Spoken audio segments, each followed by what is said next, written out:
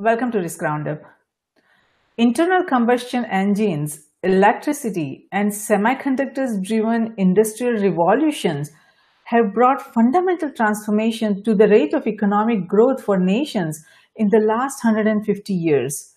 As artificial intelligence driven automation also brings the potential of fundamental transformation in the ways that was not thought possible across cyberspace, geospace, and space until now, the world's economic output that has doubled every 15 years is now expected to double at least quarterly and perhaps even on a weekly basis.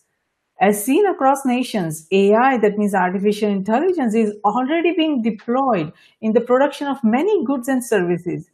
In the coming years, AI may also change the process by which we create new ideas, innovations, and technologies. This will perhaps help us solve complex problems facing nations in cyberspace, geospace, space, and beyond.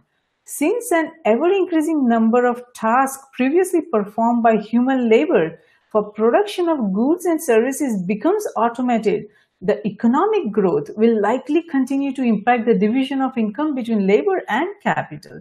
So as we evaluate the potential of AI becoming self-improving and leading to singularity, it is important to evaluate where the impact of limitless machine intelligence and or limitless economic growth in finite time is taking humanity. To discuss AI-driven economic singularity further, I'm delighted to welcome Callum Chase to Risk Roundup. Callum is the author of the books, The Two Singularities, The Economic Singularity and Surviving AI. He lives in England as well as Spain. Welcome, Callum. We are honored to have you on Risk Roundup. Thank you very much. It's a pleasure to be here. Wonderful, Callum. So, economic progress has always been driven by some sort of automation. The previous industrial revolutions used steam and then electricity to automate many production processes. After that, relays and transistors and semiconductors continued this trend of automation. Now, as we see, AI has begun to increase automation in the production of goods and services across nations. Now, as we look towards the future, it is not just the AI, but 3D printing techniques and nanotechnology, nanomolecular manufacturing that allows production to start at the molecular or even atomic level could someday automate all manufacturing. So as all these technologies individually and collectively increase automation in the production of goods and services, where is the technology-driven automation taking us? Well, you've laid out a very comprehensive view of what's happening. Where it's taking us to, I think, as you referred to in passing, is the singularity, usually referred to as the technological singularity, when we create a machine with all the cognitive abilities of an adult human. That's quite a long way off. Nobody knows for sure that it will definitely happen. Nobody can be certain it will happen. And we certainly don't know how long. Best guess seems to be somewhere between 50 and 100 years. Might be more, might be less. But I think that before that, there's going to be another singularity, the economic singularity. Now, the word singularity has a bad rep in some quarters. It's associated with the idea of the rapture of the nerds. But it's actually a very good metaphor for what is coming, for the changes that are coming, because a singularity is a concept borrowed from maths and physics, and it's a point in a process where a variable becomes infinite. And the classic example is a black hole. At the center of a black hole, the gravitational field becomes infinite. What happens then is that the rules of physics just stop working. And also, there's an event horizon, which means it's very hard to see beyond that point. It's very hard to see what happens next. So it's a great metaphor, I think, for the two big changes that are coming. It denotes a change which is bigger than a revolution. It's bigger than disruption. It's the biggest kind of change you can have. So the technological singularity, the arrival of AGI, artificial general intelligence, and then superintelligence, that is obviously a singularity because that is going to be the biggest change ever to happen to humanity. The singularity, I think, that we're going to see before that, the economic singularity, is the point when we have to accept that most humans, quite possibly almost all humans, won't be able to do a job for a living because anything that humans can do for money can be done cheaper, better, and faster by a machine. And if we're smart and perhaps a bit lucky, we can have a tremendous result from that, a tremendous outcome. We could finally have, after all the false promises, the leisure society where machines do all the work, or do all the jobs rather, and humans do work, because humans will always have projects and things that they want to do. They just won't get paid for them, but they will do whatever they want to do. So if their project at the time is to become the best golfer that they can become, then that's what they do. If their project at the time is to watch all the Humphrey Bogart movies end to end, then that's what they do. If they want to circumnavigate the world in a bathtub, then that's what they do. And I think we could have a second renaissance. But certainly the world is going to be very different. And again, we don't know for sure this is going to happen, and we don't know when it will happen if it does. But if we get to the point where machines do all the jobs, then it's going to be a very, very different world. And navigating that successfully is not straightforward. Yes, very true. It is not going to be straightforward, and humans have been used to working. In return of their work, they are used to getting their wages, and that gives them sort of lot of satisfaction. So what the question is, as we move forward with all these automation, and a lot of processes can be automated, what happens if everything can be automated? That is, if people and processes can be replaced by AI, and as we just discussed, manufacturing gets replaced by molecular manufacturing or synthetic biology, and so many more advances that are happening. So if everything gets automated, what would economic growth look like across nations? Because each nation has a very different economic structure. Each nation has different industries, different way they are doing things. So what will it, by the time we reach singularity, technological singularity, AI singularity, and before that, as you said, we will reach economic singularity. So how is this economic singularity going to look across nations? Because each nation has a different economic structure and economic growth at this point.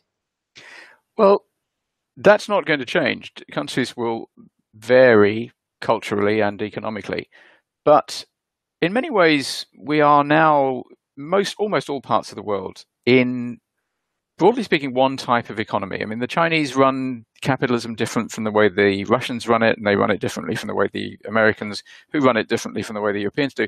But we broadly share a lot of the same principles in the way we operate.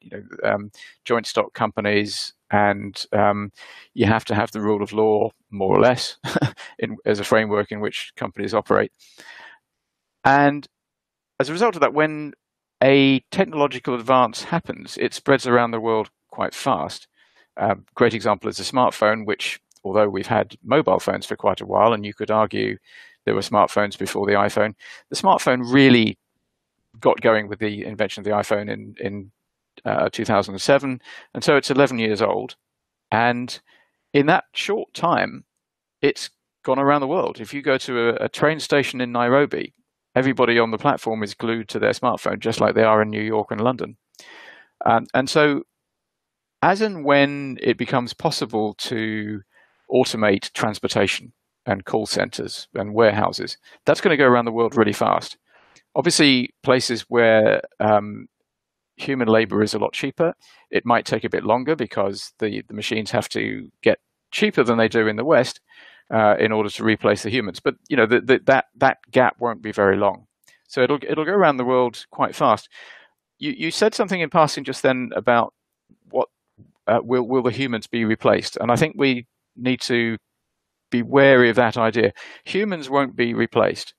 Humans are the only entity on this planet who have what we would regard as being a sort of a full spectrum of consciousness. Dogs and cats and chickens, and maybe to some extent earthworms, have some level of consciousness, but we have a broader spectrum of consciousness than they do.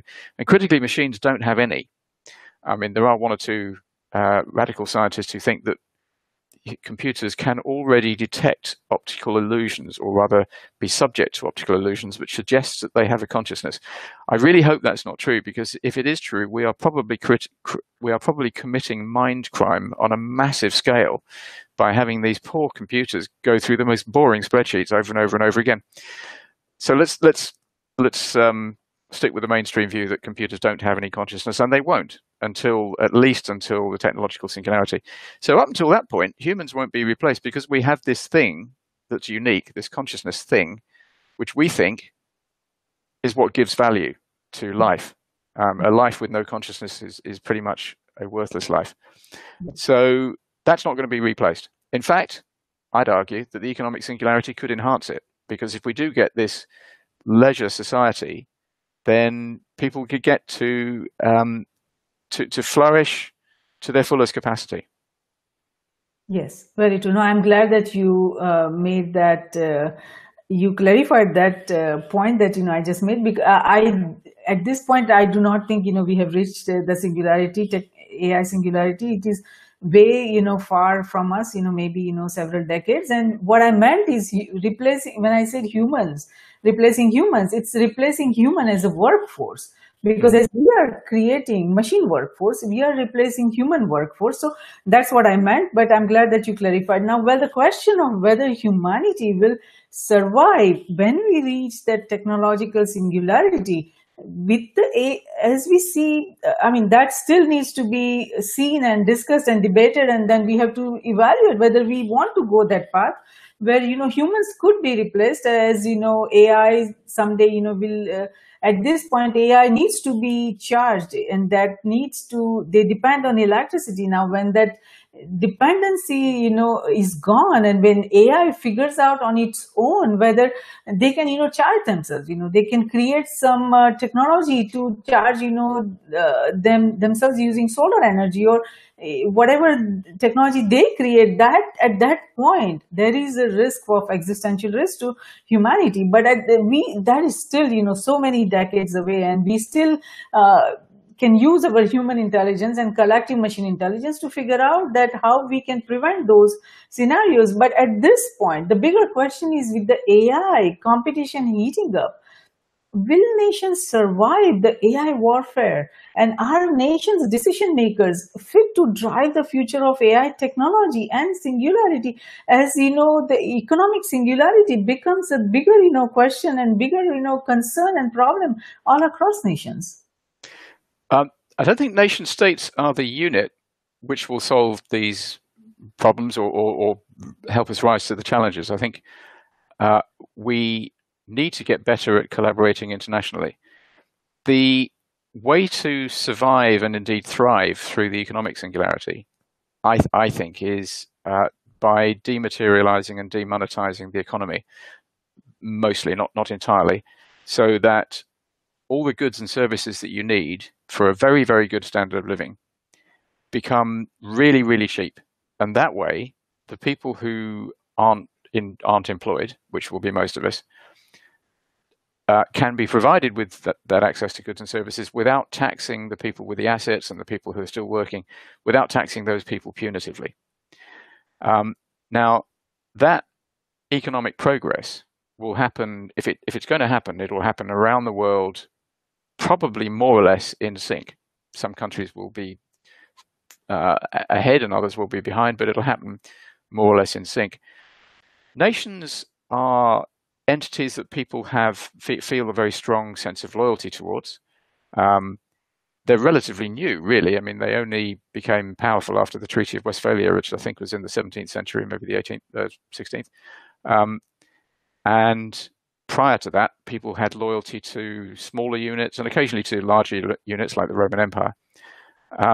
But as long as people feel loyalty to them, then they're a useful organizational unit, but they're not the unit to solve the great challenges of the singularities. Those ideas will generate from individuals and from small groups, and they'll be implemented on much larger canvases. But that's okay, because people can be loyal to all sorts of different levels of organization. We're all loyal to our family, to our friendship group, to our region, to our nation, to our continent, perhaps. And you'd hope that most of us have some loyalty to the species. And these loyalties don't necessarily conflict. Sometimes they will, but oftentimes they won't. And I think the big challenges will probably be solved species-wide. Yes, yes, let's hope so. And you are right that as we move towards participatory, collaborative economy, it is, each individual that can provide their input and make a difference. And in trying the world's, humanity's biggest problems that we are facing or will be facing in the coming years. Now, if the future of humanity were to depend on human intelligence and machine intelligence, or collective human intelligence and collective machine intelligence, and had the capabilities of crunching numbers faster than any previous machine or human, how long do you think it will take before money itself and the current economic system becomes obsolete? Well, who knows? One of the reasons for using the term singularity is because of this event horizon. It's really hard to imagine what the world will be like when most humans are not in jobs. Just like it's really hard to imagine what the world will be like once we have an entity on this planet that is much smarter than the smartest human who ever lived, and is getting more smart, day by day. So it's very hard to understand. But what it could be like is really quite wonderful. If as I say, if all the jobs that people used to do are taken over by machines and humans don't have to do them anymore, that could be very liberating, because although going to work gives most people a reason to get up in the morning, and it fills their day and often sort of tires them enough so that they sort of think they've had a full day's life by the end of the day, it doesn't provide meaning to all that many people. Gallup did a survey a couple of years ago which revealed that only 8% of people around the world, and it was fairly consistent around the world, really enjoy their jobs and really think that they get meaning from their jobs. If you are an Amazon delivery driver, or if you dig up holes in the road, or if you work in a warehouse, and I've done some of these jobs myself, so I know what they're like, you don't necessarily get much meaning from those activities.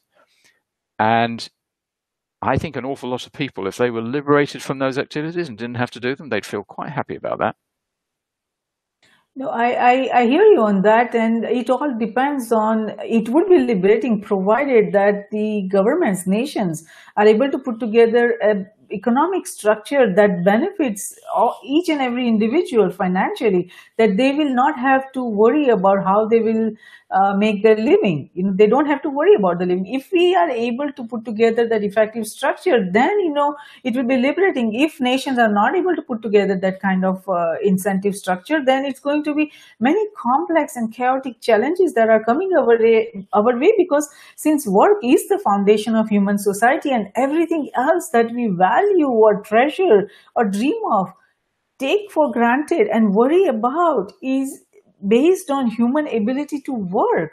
If the traditional model of work falls apart, I think there are many other things in the society that will fall apart. What do you, if the provided that if the governments are not able to come together, if the decision makers of each and every nation, its government or industries or organizations, academia, they're not able to come up with an effective structure of how the humans will be provided for, what do you think will be falling apart for human society if nations decision makers cannot come together and come up with an effective structure? So there's two separate things you're referring to. One is, I think one is meaning. You talked about work being the source of the things that we all value, and I don't really think that's true. Like I say, I think if machines, if we end up, and let's be clear, we do not know this is what's going to happen, but personally I think it will. If we end up in a world where machines do almost all the jobs, or most of the jobs, so most humans cannot get a job, cannot get paid for doing a job, I don't think that means that those people's lives will fall apart. And there's a couple of classes of people who I think are very good exemplars or proofs of this. One is people who are comfortably retired. I'm of an age where a lot of my friends and contemporaries are retired, and many of them have got good pension arrangements, and they're very happy. They're not bored. They look back at their lives and they wonder how on earth they managed to fit in a job alongside all the things that they do, spending time with their family, organizing dinner parties and bridge parties and festivals and traveling around the world. So comfortably retired people, I think, demonstrate fairly clearly you do not have to have a job to have meaning in your life. And the other group of people who also, I think, prove it are aristocrats. In Europe, at least, for centuries, we've had aristocrats, and some of them ran their estates. Some of them ran countries or even empires if they came from the right country. But most of them didn't have jobs. And there wasn't a tidal wave of existential despair among aristocrats. They got along just fine. They had the best lives of anybody in their society. So I don't buy the idea that you have to have a job to have meaning in your life. There will be a lot of people who find themselves bereft if they don't have a job. Lots of people have been trained their whole lives to look for the next hoop, jump through it. Look for the next hoop after that, jump through it. And they will wonder what to do with themselves. I think they will quite quickly find fun things to do. And they will work. They will organize. They'll carry on organizing festivals and carry on organizing conferences and giving talks and things. So I'm not too worried about meaning. The thing I do worry about is how do we provide the good standard of living if everybody's not doing a job?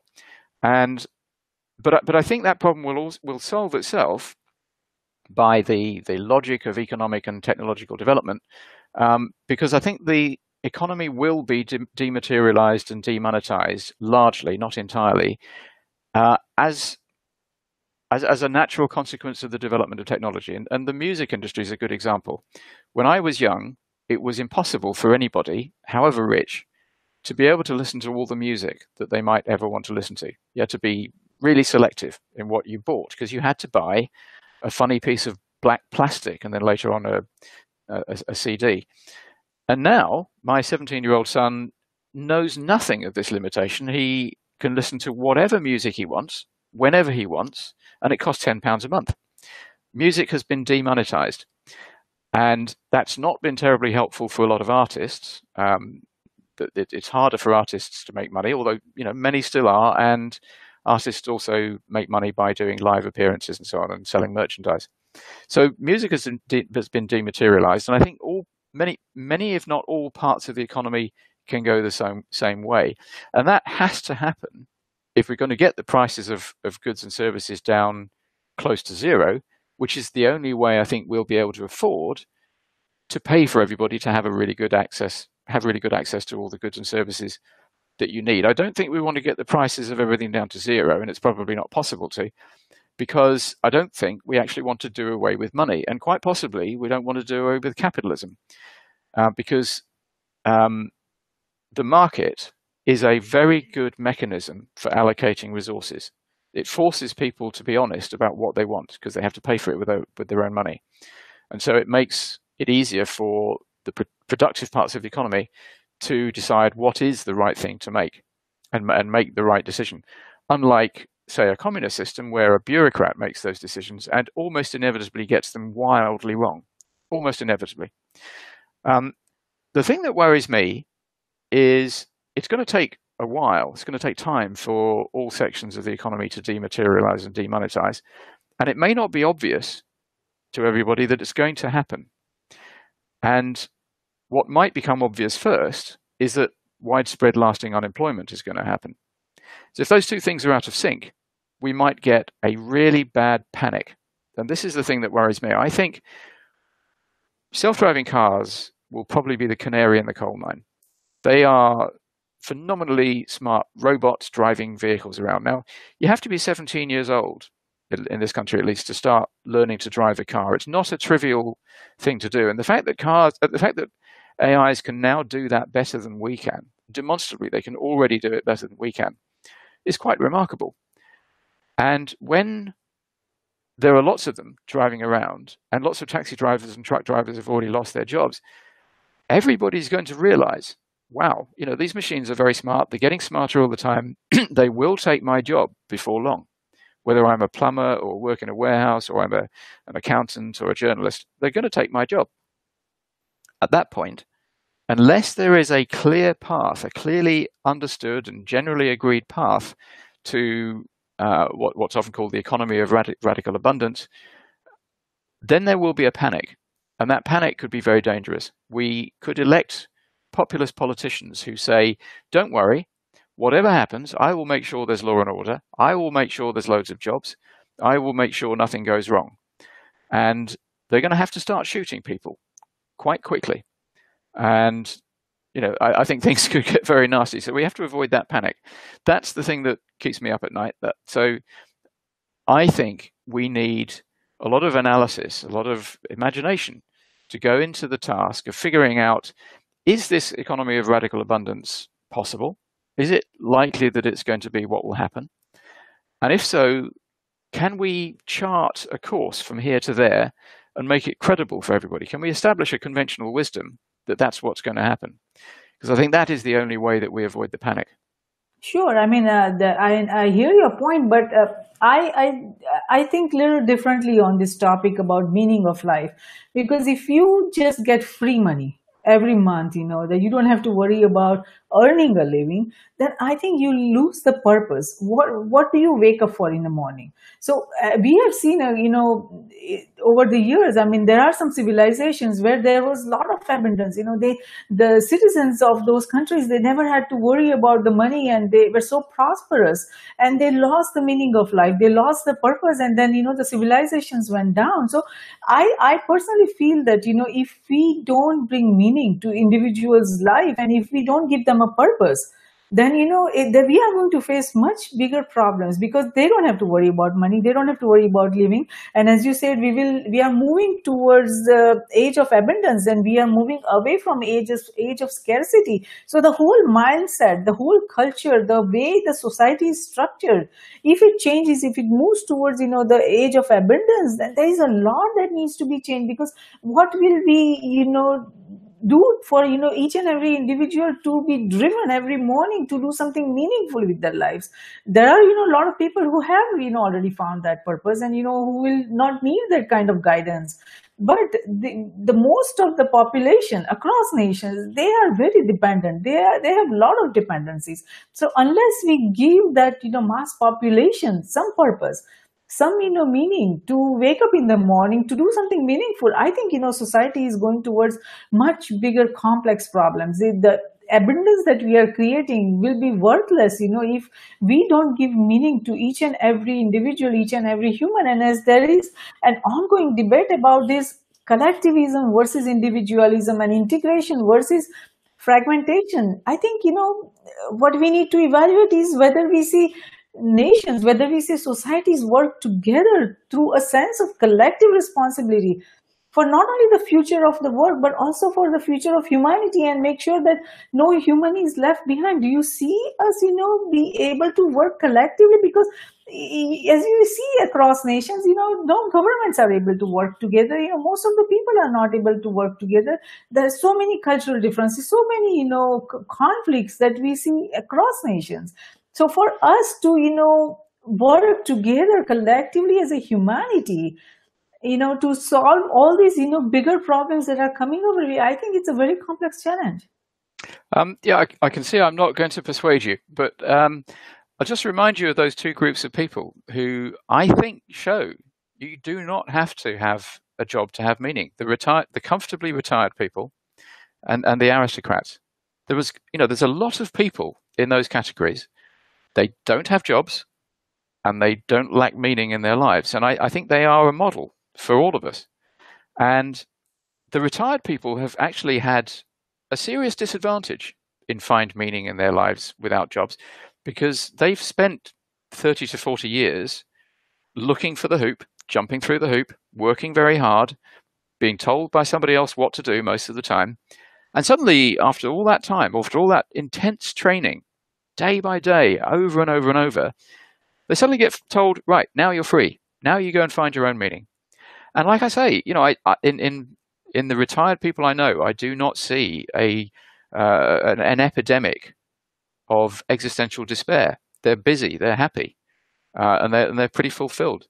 And another example is, when we go on holiday, some people on holiday go to a beach and just lie there and perhaps have the odd drink and become a vegetable for a week. Some people do that, but most people don't. Most people take the kids and go and explore a castle, or go off on a romantic interlude to the Bahamas or something. We explore, we do stuff, And that's what humans are like. We're not suddenly going to turn into vegetables just because we haven't got jobs. I think that, we will find useful things to do. And I actually don't like the idea that we need to give meaning to other people. People will find their own meaning. I find my own meaning in life. You find your own meaning.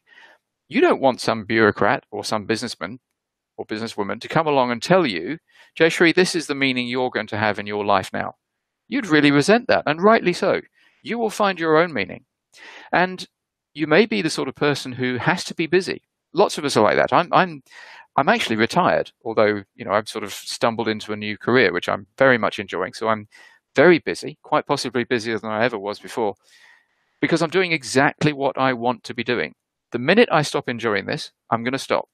I'm a bit like a football player in the sense that, football players often have way more than enough money than they need. They carry on playing football because they really enjoy it, because they've got more challenges that they want to rise to. And I think that's a great model. I think we can all be like that. If we can solve the income problem and if we can avoid the panic.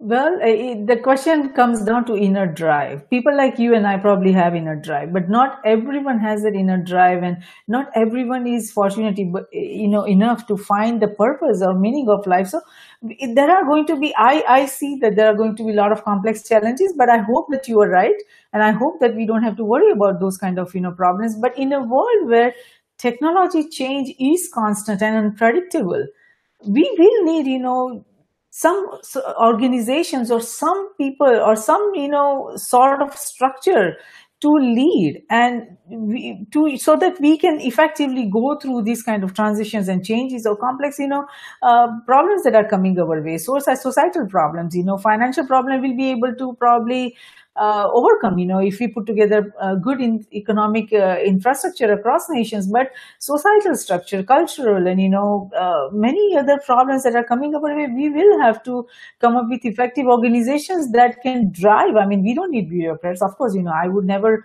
recommend something like that, those kind of structures. But do you see that we have effective organizations that can help nations lead through this kind of, very turbulent time that they are going through? Well, look, all organizations are run by humans, and so that they are flawed. Humans are not perfect, so we all make mistakes, and anybody running an organization, whether it's a government or a company or an army, is going to make mistakes. But I think we give ourselves a bad rap. There's 7 billion of us on the planet, and although there are some very nasty wars going on and people doing brutal things to each other from time to time, by and large, humans get on with each other, and we do collaborate pretty well. The world is the world economy is kept going by trading relationships, which evolve and take quite a lot of time and effort to construct, and they carry on. And the number of trade agreements that are around the world is astonishing. It's a hugely complicated lattice of relationships which endures. And airplanes fly around the world and they don't keep falling out of the sky, and hospitals keep saving people. Not always, but they keep going and they keep saving people. We actually do pretty well. We're a bit hard on ourselves as a species. We often think that we're terribly violent and we disagree all the time. Actually, there isn't another carnivorous species, because we are most of us carnivores, which can gather more than, say, a dozen members of its species in a small area at the same time without killing each other. If you've got I often say to audiences, if there's sort of a few hundred people in a room, I said, if you were all substituted by wolves, you'd all be dead within 5 minutes, or at least, almost all of you. There'd be a few bedraggled survivors running around trying to kill each other. Whereas humans, we can get millions of us inside a city, and although we've never met, we've no particular reason to trust each other. We just walk past each other, sometimes say hello, sometimes don't. And it all seems to work quite well. So, we're not that bad at getting along. Now, there are going to be bigger and bigger challenges. We've had lots of challenges throughout our history, and they're not going to go away. And we have to resolve them. We have to agree what level of privacy we want. We have to agree what level of transparency the algorithms that will increasingly run our lives have. We have to agree, do we all own our data, or does somebody else own it? Do we have to share it, or can we keep it back? There are pros and cons on both sides of all of these arguments. We're going to have to keep debating this and arguing about it, and it's a messy process we muddle through, and we will come to some sort of arrangement. And it will be different slightly in different jurisdictions, but it'll probably converge to one sort of broad agreement about how you run these things. Big issues, hard to resolve, it's going to take time. The process won't be perfect because we're not, but there's a good chance it will work out okay.